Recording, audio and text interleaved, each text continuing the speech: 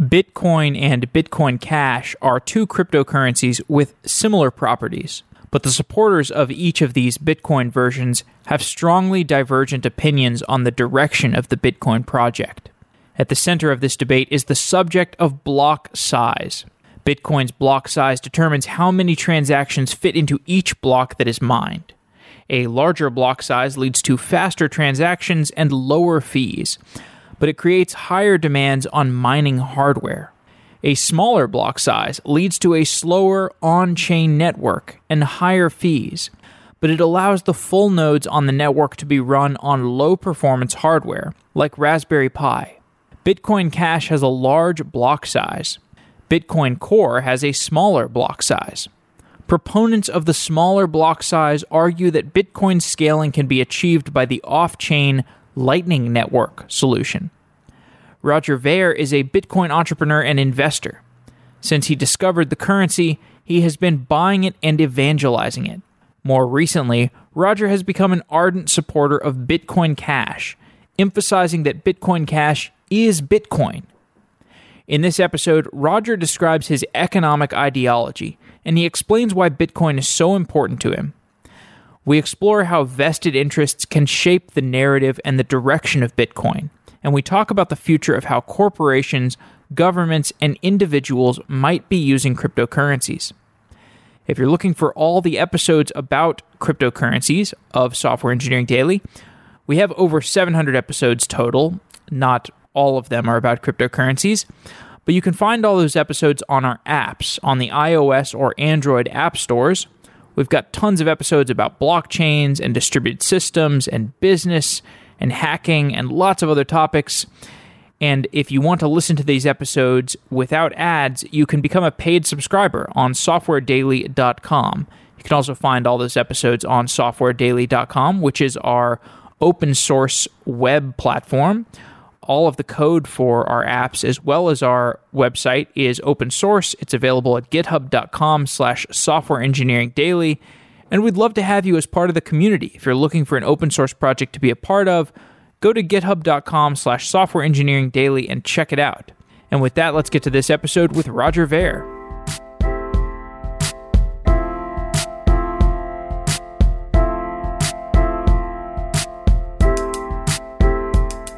Roger Ver is a Bitcoin investor and entrepreneur. Roger, welcome to Software Engineering Daily. Thanks for having me on. There was a set of key events that shaped your convictions about Bitcoin. You started reading about economics when you were very young. You were put in a United States jail for some actions that maybe you didn't deserve to be jailed for. And in prison, you saw firsthand some fundamental displays of economics. You saw how currency systems could emerge. And you left prison and eventually stumbled across Bitcoin. Can you give a synopsis of the important events that shaped who Roger Ver is today? Sure. So just kind of by good luck, I suppose. I think it was probably the summer between 6th and 7th grade, or maybe 7th and 8th grade. And my mother told me no more video games for the day. I had to go and read a book or do something else. So I was looking around on the bookshelf and I stumbled across a book called Socialism by Ludwig von Mises. And for any of your listeners who already know who Mises is, they'll realize that this wasn't a pro-socialism book. But at the time I picked it up, I thought it probably was a pro-socialism book. And I didn't really know what socialism was. And I knew that Americans were kind of supposed to be capitalists, but I didn't really know what that was either. But I figured I should at least hear the other side of the argument. And so I picked up this book and started reading it. It turns out, I think it was the Wall Street Journal or New York Times or somebody, like they termed it, Ludwig von Mises' devastating critique of socialism. And basically, he points out how incredibly important prices are and how the prices of everything transmit information all over the globe as to what raw resources should be used to produce what consumer goods. And if it wasn't for this pricing mechanism, we would have no idea if, chairs should be made out of, leather and metal and plastic or made out of gold or what we'd have no idea what materials we should use to build the things that we actually want. And after reading that book, I realized, wow, prices are so incredibly important. And economics is so incredibly interesting because it's, makes the world go around. And one of the other theories that I started reading about was with the origin of money. How does something come to be used as money? And the theories in these books basically explain that it comes from something that, has to have certain characteristics. So it's to be easily recognizable, easily portable, durable, hard to counterfeit. It has to have a limited supply. And I read about, the theories in the books as to the origin of money, and I was pretty convinced that those theories made sense and sounded accurate. And then through a whole other story, I wound up in federal prison in the United States for selling firecrackers without a license on eBay, back when eBay had a guns and ammo section and there were dozens of other resellers there. And I'm happy to tell that whole story at some point as well. But I got to see firsthand in prison, there was this entire, micro prison economy in which the prisoners were buying and selling and trading things with each other and services. And naturally, the goods that were the most useful as money just became money in the prison. So the things that were used the most as money were top ramen soups, postage stamps, tobacco, and cans of mackerel as well. And they each had like an exchange rate from one to another, but I got to watch how this entire economy operated with people smuggling things and giving each other, tattoos and just all sorts of crazy things that you wouldn't really expect to be going on. But it was really, really interesting. So I got to see firsthand with actual empirical evidence right in front of my eyes that the theories that I had read about in the books were true in practice. And so that made me even more convinced that the things that I read about in the books were true. And then fast forward almost a decade, I heard about Bitcoin. And I knew, there was absolutely no doubt in my mind, I knew both from the theories that I had read about in the books and from the empirical evidence I saw right before my eyes, I knew people were going to start using Bitcoin as money. There was absolutely no doubt in my mind. So my first step was to go out and buy a bunch of Bitcoin. And my next step was to help build the software tools to make Bitcoin even easier for people to start using it as money. And here we are almost a decade after that now. And sure enough, people around the world are starting to use it as money. And we're seeing, great big giant businesses being formed around it and big giant businesses using it and people using it to send and receive money with each other all over the world, which is I guess definitely shows that I was on the right track there back when I decided to get involved. Indeed. So the way that Bitcoin is used is somewhat different. Well, the way that it's used and created is somewhat different than the way that fiat currency is created. So just talking about the U.S. government, because I think you have strong critiques of the U.S. government. In your ideal world, what would be the interaction between the U.S. government and the global financial system? In my ideal world, all human interactions will be on a voluntary basis, or not at all. And so if you look around the world, the difference between something being voluntary and involuntary is incredibly important. So it's the difference between working for a living and being a slave. It's the difference between making love and being raped.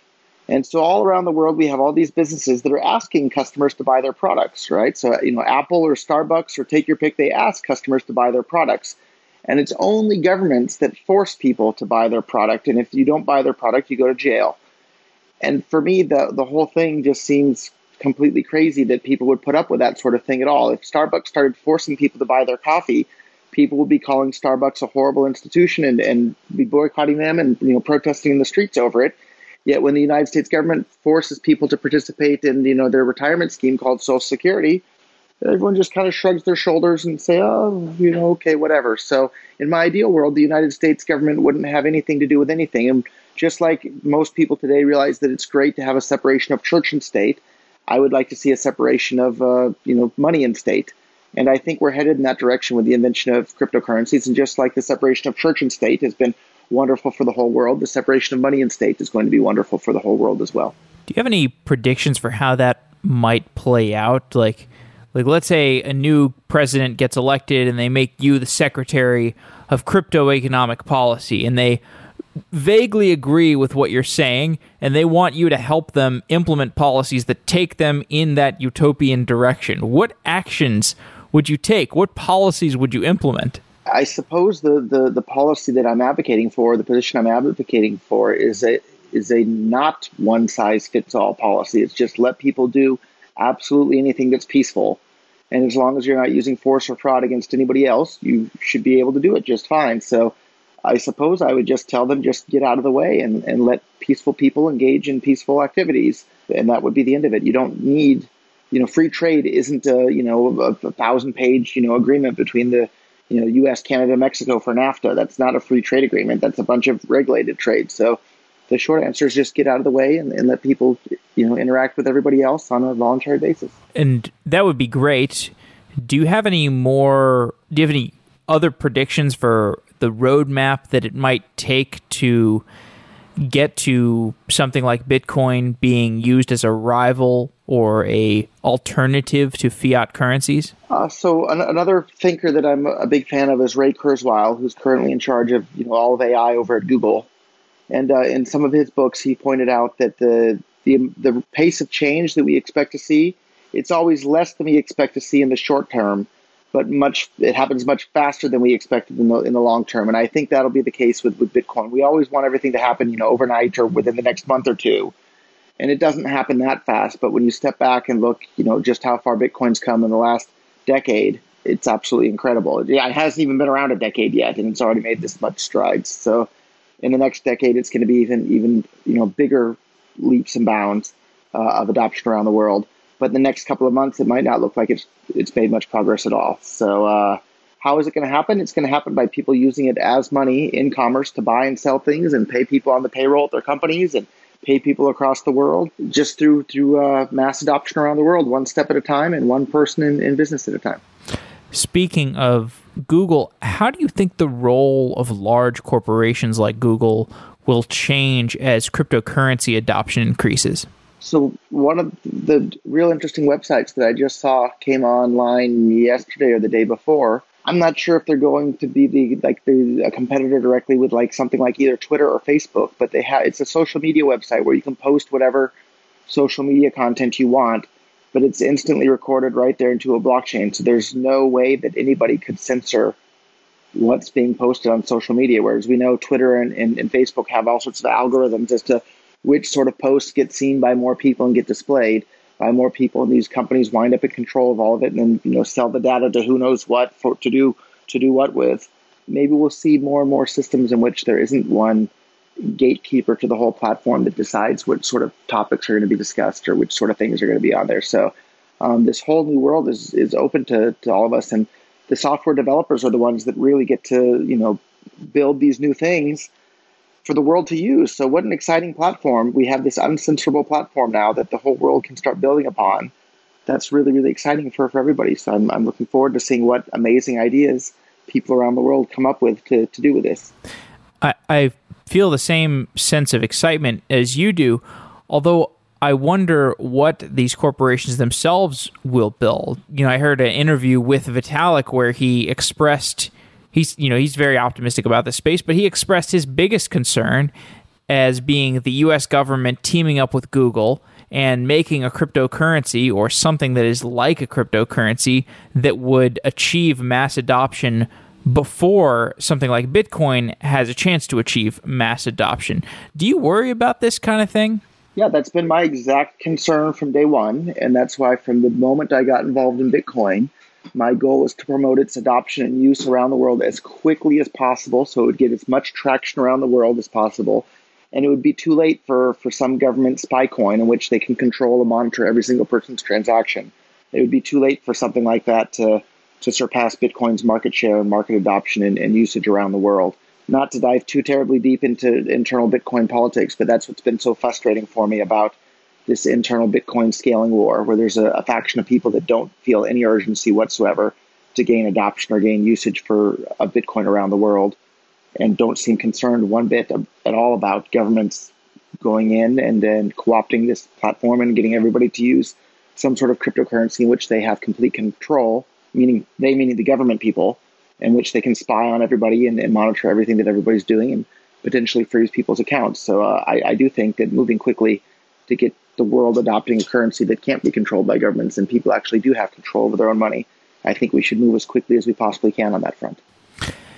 Yeah, I do want to get to those scaling discussions a little bit further into the conversation, but talking more about your perspective on the space from a higher level. I had a conversation with Eric Voorhees a few weeks ago, and we talked about inflationary and deflationary currencies.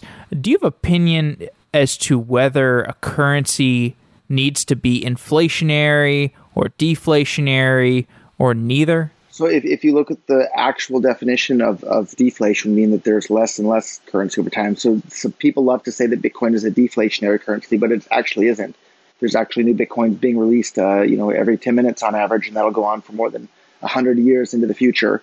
It's just inflating at a much, much, much slower pace than the US dollar or the euro or the yen or these other currencies. So from a purely economic standpoint, don't need any sort of currency that's inflationary. I don't think it does much of anything.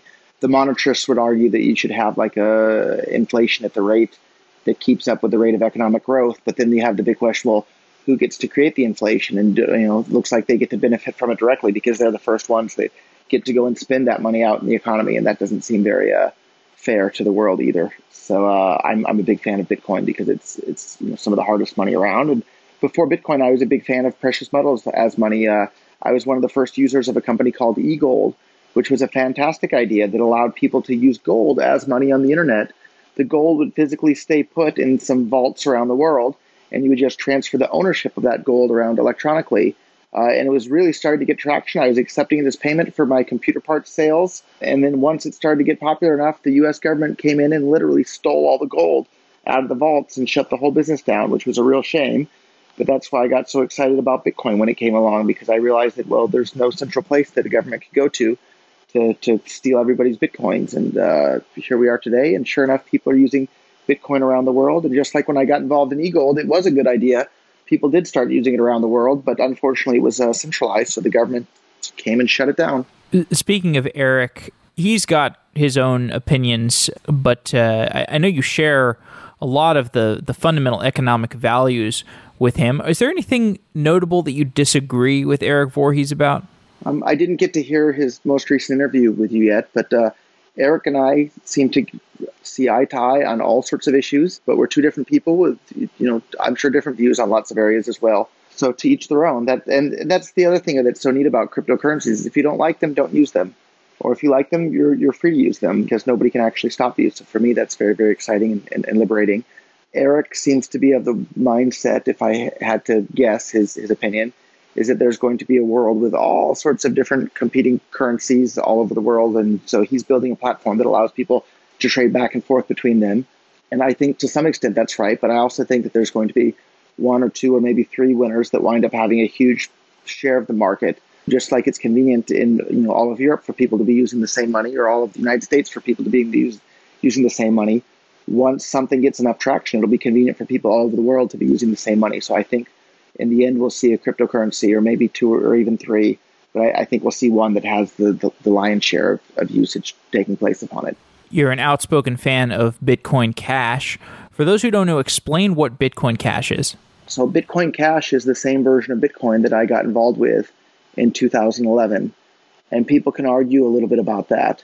But I think the best demonstration of that is that the pitch that I've been giving about Bitcoin since 2011 is that it allows you to send and receive any amount of money with anyone, anywhere in the world, instantly, basically for free. And there's nothing anybody can do to stop it. And so I've been giving that pitch for almost 8 years now. That pitch is still completely true of Bitcoin Cash. That pitch is no longer even remotely true of Bitcoin Core.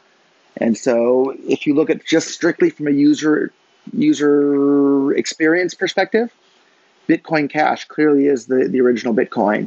Bitcoin Core is now some sort of science project. And maybe it'll be incredibly successful, but I don't think so. If you have two versions of Bitcoin, the Bitcoin Cash version that's cheap, fast, and reliable, and the Bitcoin Core version that's slow, expensive to use, and unreliable, you don't have to be a rocket scientist, or you don't have to be an economics professor to figure out which one of these two versions of money is going to be more useful to the world. And I think there's been a lot of people out there that have been tricked by a lot of censorship and propaganda going on from supporters of Bitcoin Core into trying to trick them into thinking that Bitcoin Cash isn't Bitcoin, whereas from a user experience perspective, it's exactly the same as the Bitcoin that started from day one. And it's on the same exact economic roadmap to worldwide adoption that Bitcoin was from day one. Yet somehow this other project that deviates completely from the original Bitcoin, both in terms of underlying technology and the user experience, managed to bring along the BTC ticker symbol with it. So a lot of people are confused into thinking that Bitcoin Core is the original Bitcoin when it's not. And I'm sure when this goes live, lots of people want to argue about it, but just look at the facts. Bitcoin Cash allows you to send and receive any amount of money instantly, basically for free, just like Bitcoin did in 2009, 10, 11, 12, 13, 14, 15, 16, all the way up until 2017-ish. Bitcoin Core no longer allows that to be possible. Bitcoin Cash does. So it's clear which one of those versions of Bitcoin is most in line with the original version of Bitcoin. This show is mostly targeted at software engineers, and we like to go fairly technically deep if possible. So I do want to have a discussion about the evolution of Bitcoin Cash and your perspective on that story. So how would you say, or who would you say started Bitcoin Cash? Who started it? I would say Satoshi Nakamoto started Bitcoin Cash. So we can read everything he wrote, both his writings on like forum posts and his actual software code itself. And it was clear, and a direct quote from Satoshi was that the ultimate solution is to just allow the blocks to get as big as they need to be. And for those that aren't super familiar with what the blocks in a blockchain are, it's basically just the recording of these transactions into blocks of data that are then attached to each other cryptographically in a chain. The Bitcoin Core blockchain has been limited to 1 megabyte worth of data every 10 minutes. And luckily, from some perspective, the amount of people using Bitcoin around the world, Bitcoin has become so popular that now more than 1 megabyte worth of people are wanting to make transactions every 10 minutes, which is about 2,000 transactions can fit in a 1 megabyte worth of data with the current data architecture. Bitcoin Core are trying to do all sorts of things to try and fit more transactions in each block, whereas Bitcoin Cash supporters are saying, well, let's just increase the block size and make the way in which the transactions are included in each block more efficient. So we can do both. And I forget who said it, but I'm sure your listeners will know. But somebody out there said that premature optimization is the evil of all software development or something to that effect. And I think that's exactly what we've seen happen on Bitcoin Cores. They've been prematurely trying to optimize the software, and it's been the result has been causing a horrible end-user experience, which has driven people to start using things like Ethereum and Dash and all sorts of other altcoins out there. Bitcoin, before it split, used to have like 90-something% market share, and then people became more and more concerned about the horrible user experience that was going to be created if the blocks were ever allowed to become full. And then we've seen that horrible user experience come into existence, and we've watched Bitcoin's market share go from like 95% down to like 48% today. And that drop happened in just a year. So that's real empirical evidence of Bitcoin losing market share in the overall CryptoCoin ecosystem and the world at large. We're seeing merchants that used to accept Bitcoin BTC, Bitcoin Core, stopping accepting Bitcoin. So we've seen companies like Reddit and we've seen companies like Microsoft stop accepting Bitcoin Core. And we've seen these same businesses start to accept Bitcoin Cash. And it's very clear because Bitcoin Cash works as money. Bitcoin Core no longer does. And so that's why I'm a Bitcoin Cash supporter today, because it actually works and Bitcoin Core doesn't. What are the downsides of increasing the block size? So the argument that's made, which I think is exactly wrong, but the argument being made by the Bitcoin Core people is that if you increase the block size, it will require a more expensive machine to run a full node that has a copy of the entire blockchain on it. Because right now today on the Bitcoin Core network, you can run a full node on a $25 Raspberry Pi. Whereas on the Bitcoin, and to be fair, on the Bitcoin Cash network today, you can still run a full node on a $25 Raspberry Pi. But in the future, if Bitcoin Cash becomes more popular, maybe it'll take a more expensive computer than a Raspberry Pi to run a full node. And at the end of the day, I don't think that running a full node on a Raspberry Pi is very important. If you look at the people that are doing Bitcoin mining, one single mining machine costs over $1,000. And these companies are buying either thousands or tens of thousands of machines at a time. So they're spending millions and millions and sometimes tens of millions of dollars at a time buying mining hardware, which are basically just fancy computers that are designed specifically to do Bitcoin mining. If they're willing to spend millions of dollars on mining equipment, they can easily spend a few $1,000s or even potentially, $10,000 plus to buy a real beefy computer that can run a full node on it, because it's less than 0.0001% of the money that they're spending on all this mining hardware. So it's not even a big deal for them at all. And a lot of people get confused into thinking that these full nodes are so important that aren't mining. But if you look at it, the only person that's ever going to include your Bitcoin transaction in a block is somebody that's mining. So it's the miners that include the transactions in the block. It's the miners that validate them.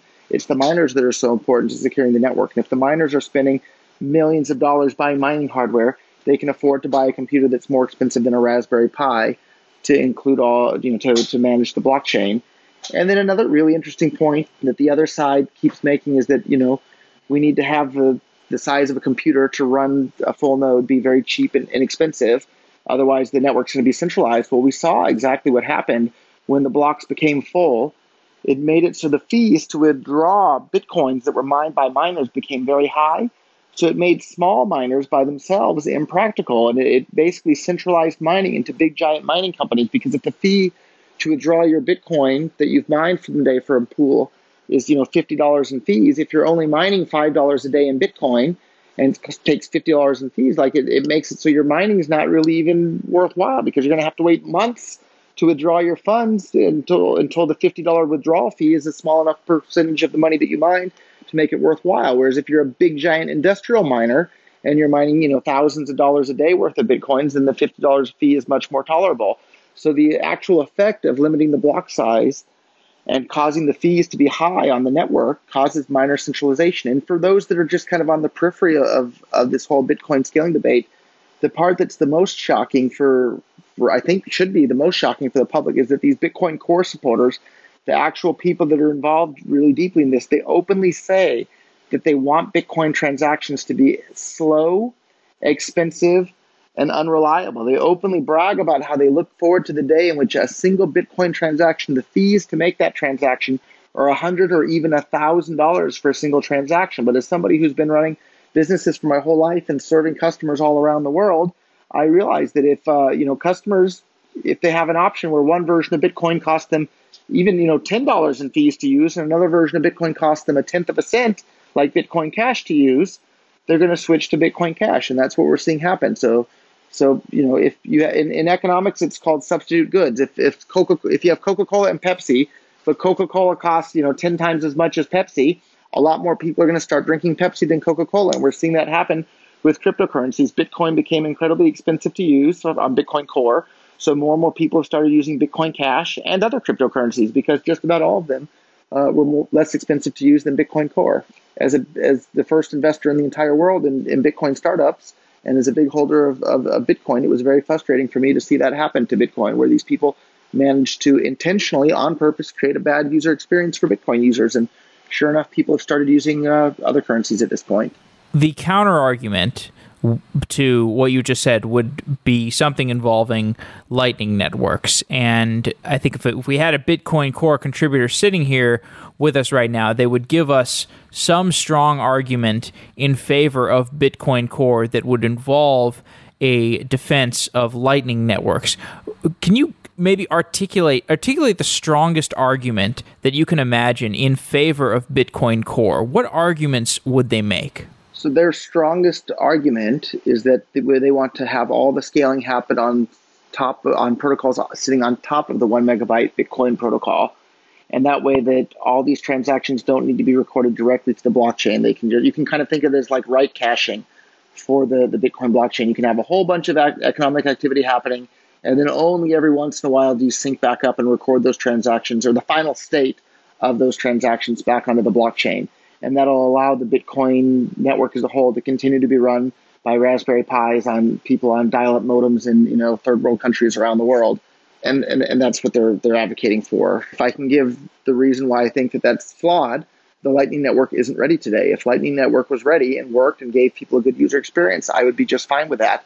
But I was just having this sort of debate with a big time core contributor and Bitcoin Core and Lightning Network supporter in Hong Kong maybe 5 days ago or a week ago now.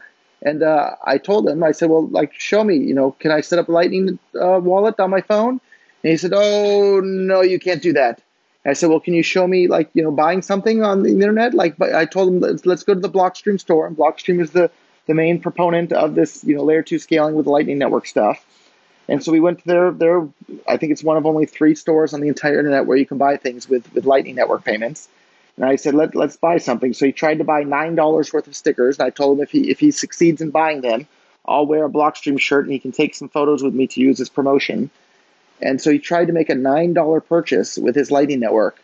And it took took around 4 minutes for him to try to make this purchase. And after 4 minutes of fiddling around with his phone and his computer and everything else, the transaction failed. It didn't go through. So he literally wasn't even able to make a $9 purchase with the Lightning Network.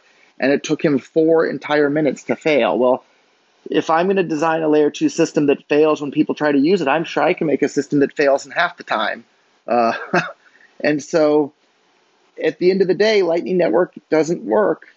And maybe someday it will, but it's not ready yet today. And so what these people have done is they have intentionally broken a Bitcoin that was working incredibly well for payments by people all over the world.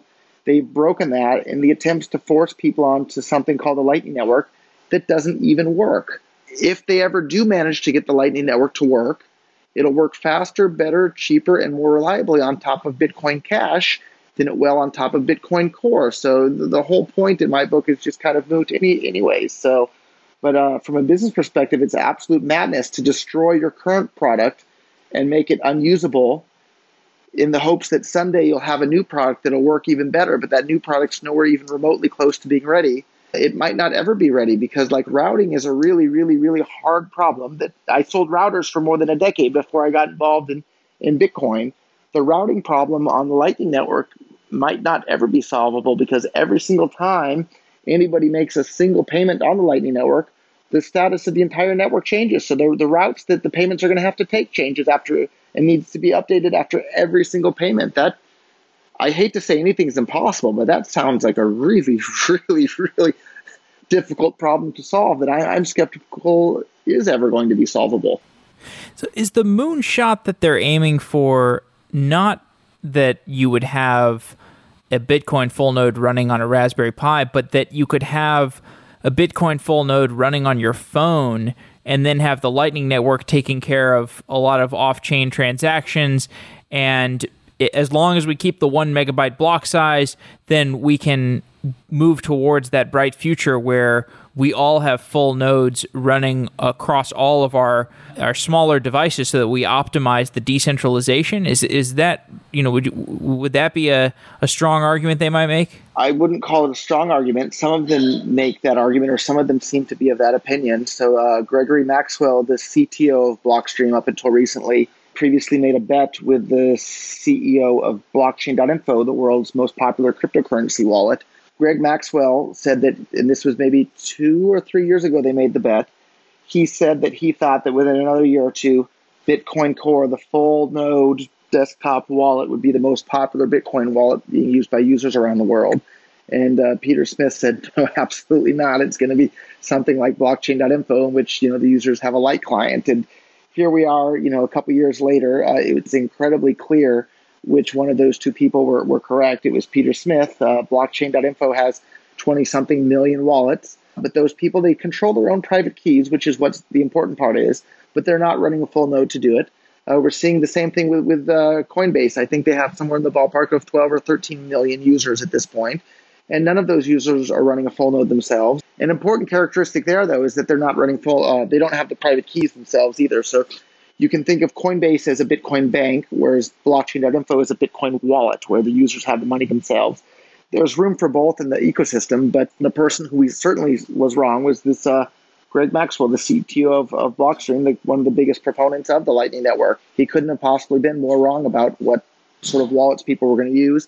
And even today, nobody's running a full node on their phone. None of less than 0.01% of people around the world are running full nodes.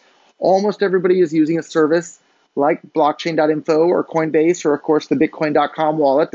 We launched less than a year ago. We have more than 2.2 million wallets created at this point.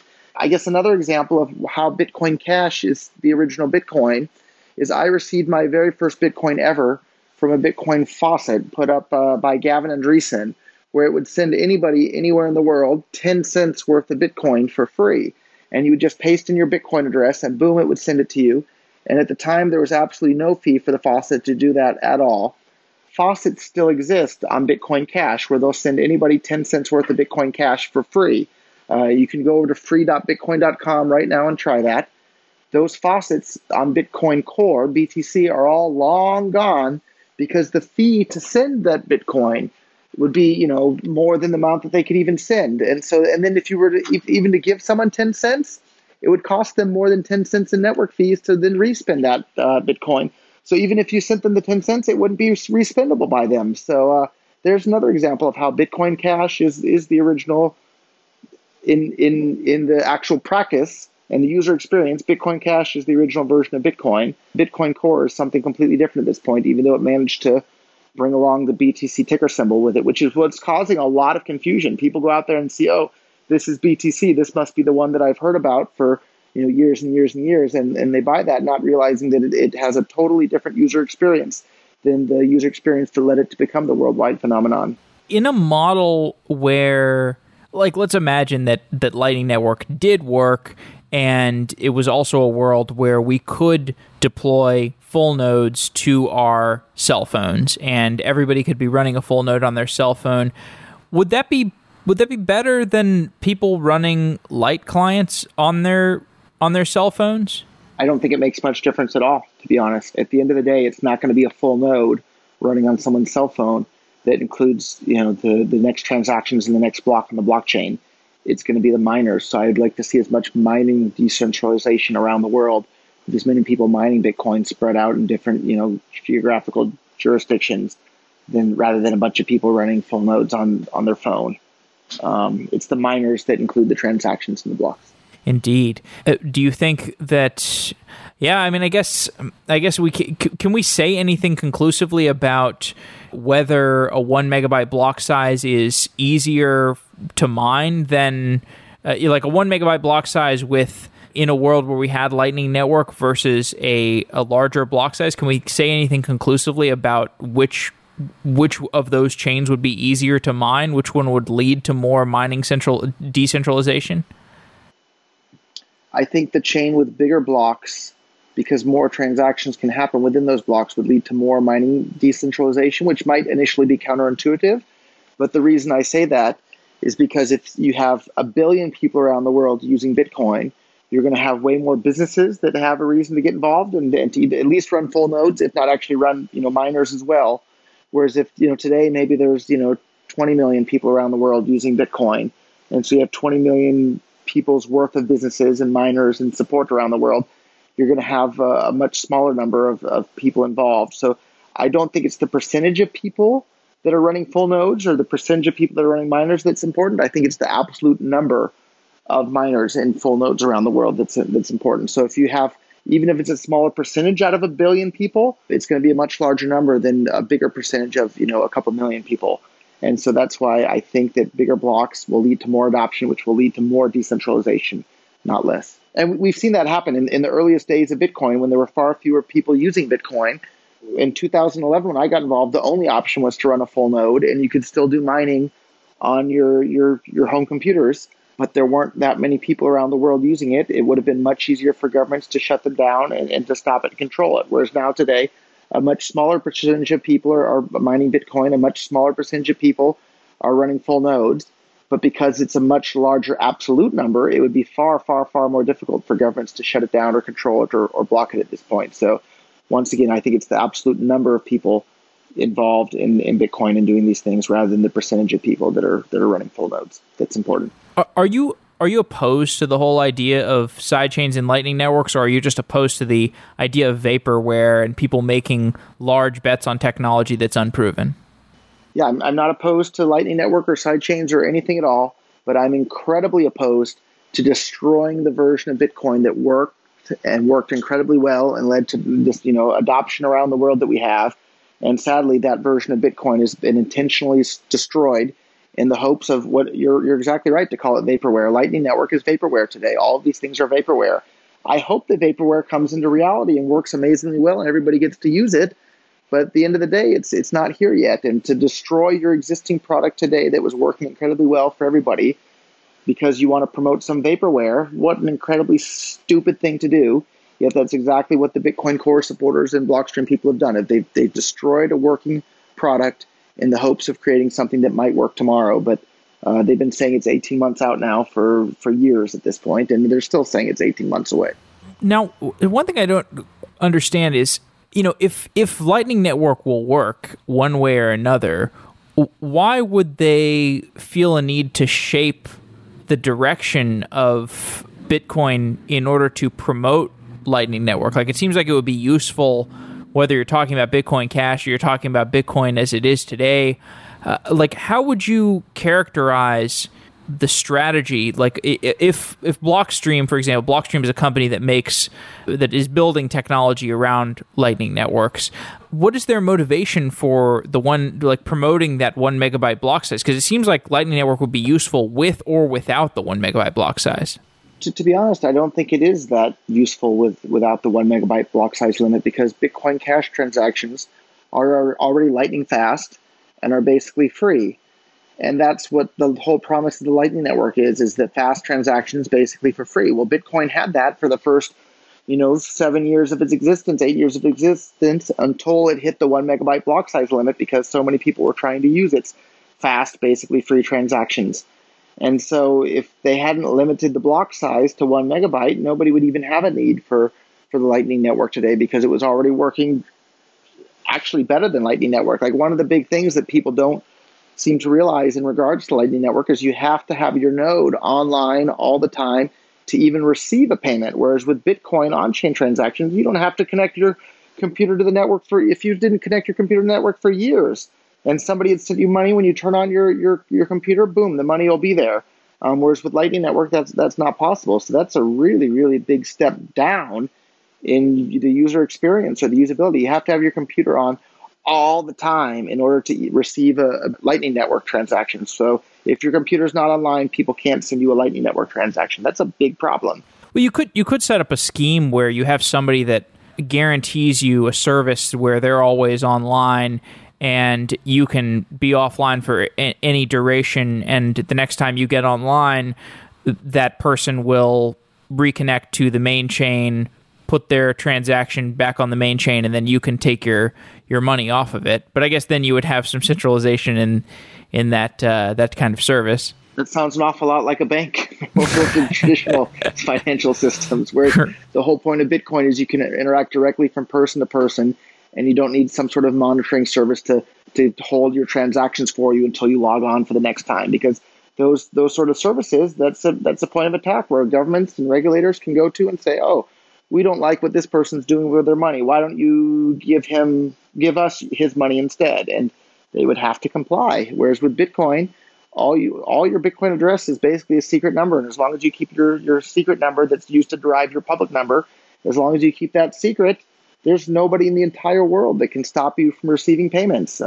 Whereas with Lightning Network, that's not the case any longer. I'm sure we won't be able to litigate all the sides of this debate, but it is a debate, and there are intelligent people on both sides of it. And I think it's important for people who are watching the space to understand how news and narratives form around different areas of cryptocurrencies. As you said, the ticker symbol of BTC ended up getting handed off to Bitcoin Core. And a quote from you is that Bitcoin was working great until Blockstream used censorship and lies to hijack the network in order to intentionally break BTC's functionality. They're now trying to sell us a solution to a problem they intentionally created in the first place. And that's a great quote, by the way, and it's true. Right, and you've given some other criticisms of Blockstream, but I'd love to know whether you're talking about Blockstream or a larger narrative formation. How are the opinions shaped in the Bitcoin community, and more specifically, how was that ticker symbol? How did it get decided? Who got to, from the fork? Who got to take the ticker symbol? There were a lot of moving pieces in there, but I guess one good starting point, and another great example of the crazy censorship that's going on. So maybe 4 weeks ago, I made a video that's currently back up on YouTube now. If you go and search for Roger Ver on censorship or something like that, it'll definitely come up on YouTube. And I pointed out all the censorship that's been going on and how it affects people, and gave a really, really powerful demonstration and actual real-world examples of this happening in the Bitcoin ecosystem. And it's a video of me talking into the video camera on my laptop. And so what happened when I put this video up on YouTube, a whole bunch of either brainwashed people or one person controlling a bunch of bots from different IP addresses went and flagged my video as spam to YouTube, and got YouTube to take my video off the internet so less people would be able to see it. And so that's another example of the censorship going on. I made a video explaining why the censorship's bad, and a bunch of these core supporters literally had my video taken down from YouTube by falsely reporting it as spam, which is just absolutely mind-boggling to me. If someone's saying something that you disagree with, the solution is to have more free speech and explain why they're wrong and where they went off the rails in their line of thinking. The solution isn't to falsely report their video as spam and have it taken offline. So in regards to your other question, how did Bitcoin Core wind up with the BTC ticker symbol? That kind of goes back to the difference between hard forks and soft forks. In order to keep Bitcoin the same, which is the blocks were never full and the transactions were fast, cheap, and reliable, we needed to raise what was the maximum block size from 1 megabyte to something bigger, which required a hard fork, whereas the changes that the Bitcoin Core supporters and Lightning Network supporters were trying to make were a soft fork. There's a fantastic article by Vitalik Buterin, the creator of Ethereum, talking about how soft forks are coercive because it forces everybody on the network to come along, whereas hard forks are voluntary because you have to choose to actively upgrade your software to come along with it.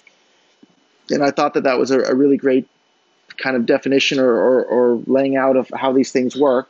So kind of just because of that, the way it worked is that the Bitcoin Core supporters wound up with the BTC ticker symbol and a user experience that was completely different from the original Bitcoin, whereas the Bitcoin Cash supporters wound up with the BCH ticker symbol, but with a Bitcoin that worked basically the same as Bitcoin had always worked the entire time since the beginning of Bitcoin.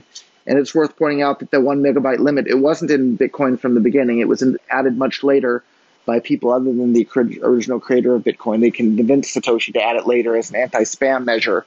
And then suddenly when so many people were trying to use Bitcoin as, an actual economic payment tool, which that means the transactions certainly weren't spam transactions, yet suddenly all these people want to put that limit on there. And, as someone running a business on Bitcoin, in December of last year, I was very regularly paying more than $1,000 per transaction in fees for a single Bitcoin transaction to move Bitcoins. And, well, of course I want to use something else. Nobody likes paying $1,000 in fees for per transaction. And luckily we have Bitcoin Cash now that has the exact same economic formula that Bitcoin did from day one. And that economic formula leads to success. So Bitcoin Core has a bigger network effect at this point, but I don't think that network effect is going to be insurmountable when the user experience is as horrible as the Bitcoin Core people have intentionally made it. And they oftentimes mock the idea of people using Bitcoin for payments. Well, the entire reason Bitcoin became usable as a store of value at all was because people were using it for payments. And so Bitcoin Cash will have both of those applications. I think Bitcoin Core is going to wind up with neither. You mentioned Ethereum. Ethereum's model for scalability, at least what they are aiming for right now, is proof of stake. And I find it interesting that both Ethereum and Bitcoin have different sets of scalability intentions, but it seems like the scalability bottlenecks are similar, although both of the scalability solutions are somewhat vaporware-ish at this point. Why is Ethereum taking a different route to scalability than Bitcoin? And why haven't I heard any conversation around Bitcoin, thinking about proof of stake? So I'm not very deeply involved in Ethereum. I definitely hold some, and I used to not hold any altcoins really at all until I became very worried about the scaling issues with Bitcoin. But I think it's worth pointing out that the scaling issues that Ethereum is bumping into at the moment are actual technical issues, whereas the scaling issues that Bitcoin Core is having at the moment are just social issues. And so I would have liked to have thought that the social issues were less likely to become a problem or would be easier to solve. But it seems to be at this point that the social issues are harder to solve than the technical ones. I think the fact that the Ethereum teams are actually trying to scale Ethereum says a lot, whereas the Bitcoin Core teams are basically openly hostile to scaling the network on chain. Man, that's going to lead to, if you intentionally create a bad user experience for users, you're going to have less users. It's just that simple. And Bitcoin Cash is doing everything they can to give users a good user experience, and that's why we're seeing businesses like Bitcoin.com and Blockchain.info and Coinbase and BitPay, and the list goes on and on and on, integrating Bitcoin Cash onto their platform because it provides the same fantastic, great user experience that Bitcoin did from day one. Ethereum is led by Vitalik. At this point, do you do you see any advantages that appeal to you after seeing the health of the Ethereum community, socially at least? Do you see the pros of having a clear leader in front of a currency, or are you still mostly just a fan of the model of not having a clear centralized leader? I'm a fan of anything that works. And I think the experiment is still ongoing. Ethereum didn't really have much traction at all until the Bitcoin network was intentionally throttled and held back from scaling. And then suddenly, Ethereum and altcoins in general just exploded in popularity. But at the end of the day, I'm a fan of whatever works, and we'll have to watch and see what works. And maybe having a figurehead like Vitalik is a great thing. Maybe it'll wind up being Ethereum's downfall. I think the jury's still out, but at the moment, I'm very cautiously optimistic about that sort of thing. And at the end of the day, we have to use whatever works. And we're still learning as we go, but let's learn from our past mistakes and apply those lessons to the future. Definitely. Just a few more questions. What's the state of cryptocurrency regulation as you see it? I know that's an open-ended question, but what's your sense of how governments are reacting to cryptocurrencies today? Now that the market caps of Bitcoin and cryptocurrencies are so high and that they're getting so much attention and use around the world, governments are moving quickly to try and rein them in and control them and keep an eye on what's going on. And for me, that's I guess really frustrating, because I think this whole scaling civil war set back adoption worldwide by several years, and we could have had far more merchant adoption and far more people using it around the world than we do currently if we hadn't ran into this Bitcoin civil war of a bunch of people who are openly hostile to using Bitcoin in commerce. And we can't change the past. We can only, work to build a better future. And so I think the strategy is still get as much adoption around the world as fast as we possibly can, because governments and regulators move slowly. So let's move much faster so that we have the entire world using a cryptocurrency that's not controllable before the government regulators even know what happened. That's my goal, and I'm going to continue to work towards that goal. Are there any businesses that you would like to see started in the cryptocurrency space that you haven't seen yet? There's just so much happening. I think I would just like to see more polished products at this point.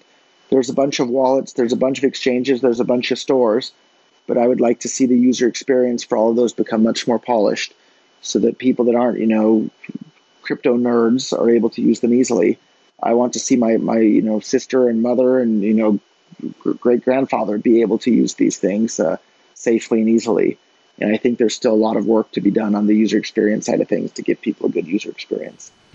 So as a final question, are there any resources that you would recommend people checking out for learning more and getting your perspective on, or maybe just a more balanced perspective on the Bitcoin Cash versus Bitcoin Core debate? Because I think there are people out there who are curious about hearing both sides of this debate, and it's clear from I've been reporting on this space for a little while, and it's clear that the dialogue at least has gotten swayed towards the Bitcoin Core side of things. But you make a lot of compelling arguments, so I'd love it if you have some resources that people can access. I'm obviously very, very biased in my opinion of this on the scaling debate, but I think the best unbiased advice I can give to people is to go and read the original Bitcoin white paper that was written by Satoshi Nakamoto, and then go and make a Bitcoin Core transaction or two back and forth from you and a friend, and make a Bitcoin Cash transaction back and forth from you and a friend. And if you want to really try, you can try to make a Lightning Network transaction back and forth from you and a friend. The Lightning Network transaction, if you manage to get it set up at all at the moment, probably will fail and won't go through. But just for the on-chain transactions, make both a Bitcoin Core and a Bitcoin Cash transaction, and it'll be abundantly clear which version of Bitcoin is the one that's most in line with the version of Bitcoin that people were using in 2009, 10, 11, 12, all the way up until very recently. And it'll be very, very clear to anybody that's looking at this objectively that Bitcoin Cash provides that same wonderful, fast, cheap, reliable user experience, and Bitcoin Core doesn't. Or another example is if you go to free.bitcoin.com, we will send you 10 cents worth of Bitcoin Cash for free. The fee to do that will be about 1/10 of a penny for us to send that to you. And then if you want to go and send it to somebody else, you'll be able to send that 10 cents to somebody else. I'm not aware of any faucets on Bitcoin Core anymore that can do that sort of thing. I suspect there aren't any, but feel free to Google around and try and find some that will send you 10 cents worth of Bitcoin Core on chain. Whereas myself and just about anybody else that got involved in Bitcoin in 2010, 2011, 2012, 13, maybe even into 2014, they got their first Bitcoins from an equivalent faucet. So I guess the proof is in the pudding. Just go try and use both of these networks and read the original white paper. It'll be clear which version of Bitcoin is most similar to the original version of Bitcoin that is what allowed Bitcoin to become this worldwide thing that's being talked about on podcasts and news shows around the world today. Roger Ver, thanks for coming on Software Engineering Daily. Really enjoyed talking to you. My pleasure. Thank you so much for the opportunity. Wow.